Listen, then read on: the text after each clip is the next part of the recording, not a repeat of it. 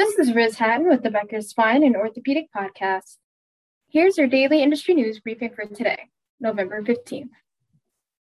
First, Memorial Healthcare System in Hollywood, Florida, partnered with Healthcare Outcomes Performance Company to support its musculoskeletal services. The partnership aims to enhance the quality of care, access, and patient experience at the hospital, HOPCO said in a November 14th news release.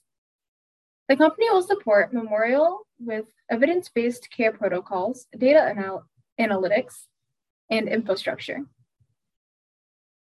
Second, Foothill Regional Medical Center in Tustin, California, reached a milestone with its Mako knee robot. The hospital received the robot in December 2021 and marked its 200th procedure in 9 months, according to a November 14th news release. Foothill Regional Medical Center was one of the first hospitals in Orange County to use the system. The hospital also marked 100 cases using the Da Vinci Z platform since receiving it in February.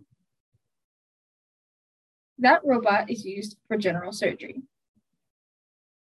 If you would like the latest spine and healthcare industry news delivered to your inbox every afternoon, subscribe to the Becker Spine Review e-newsletter through our website at www.beckerspine.com.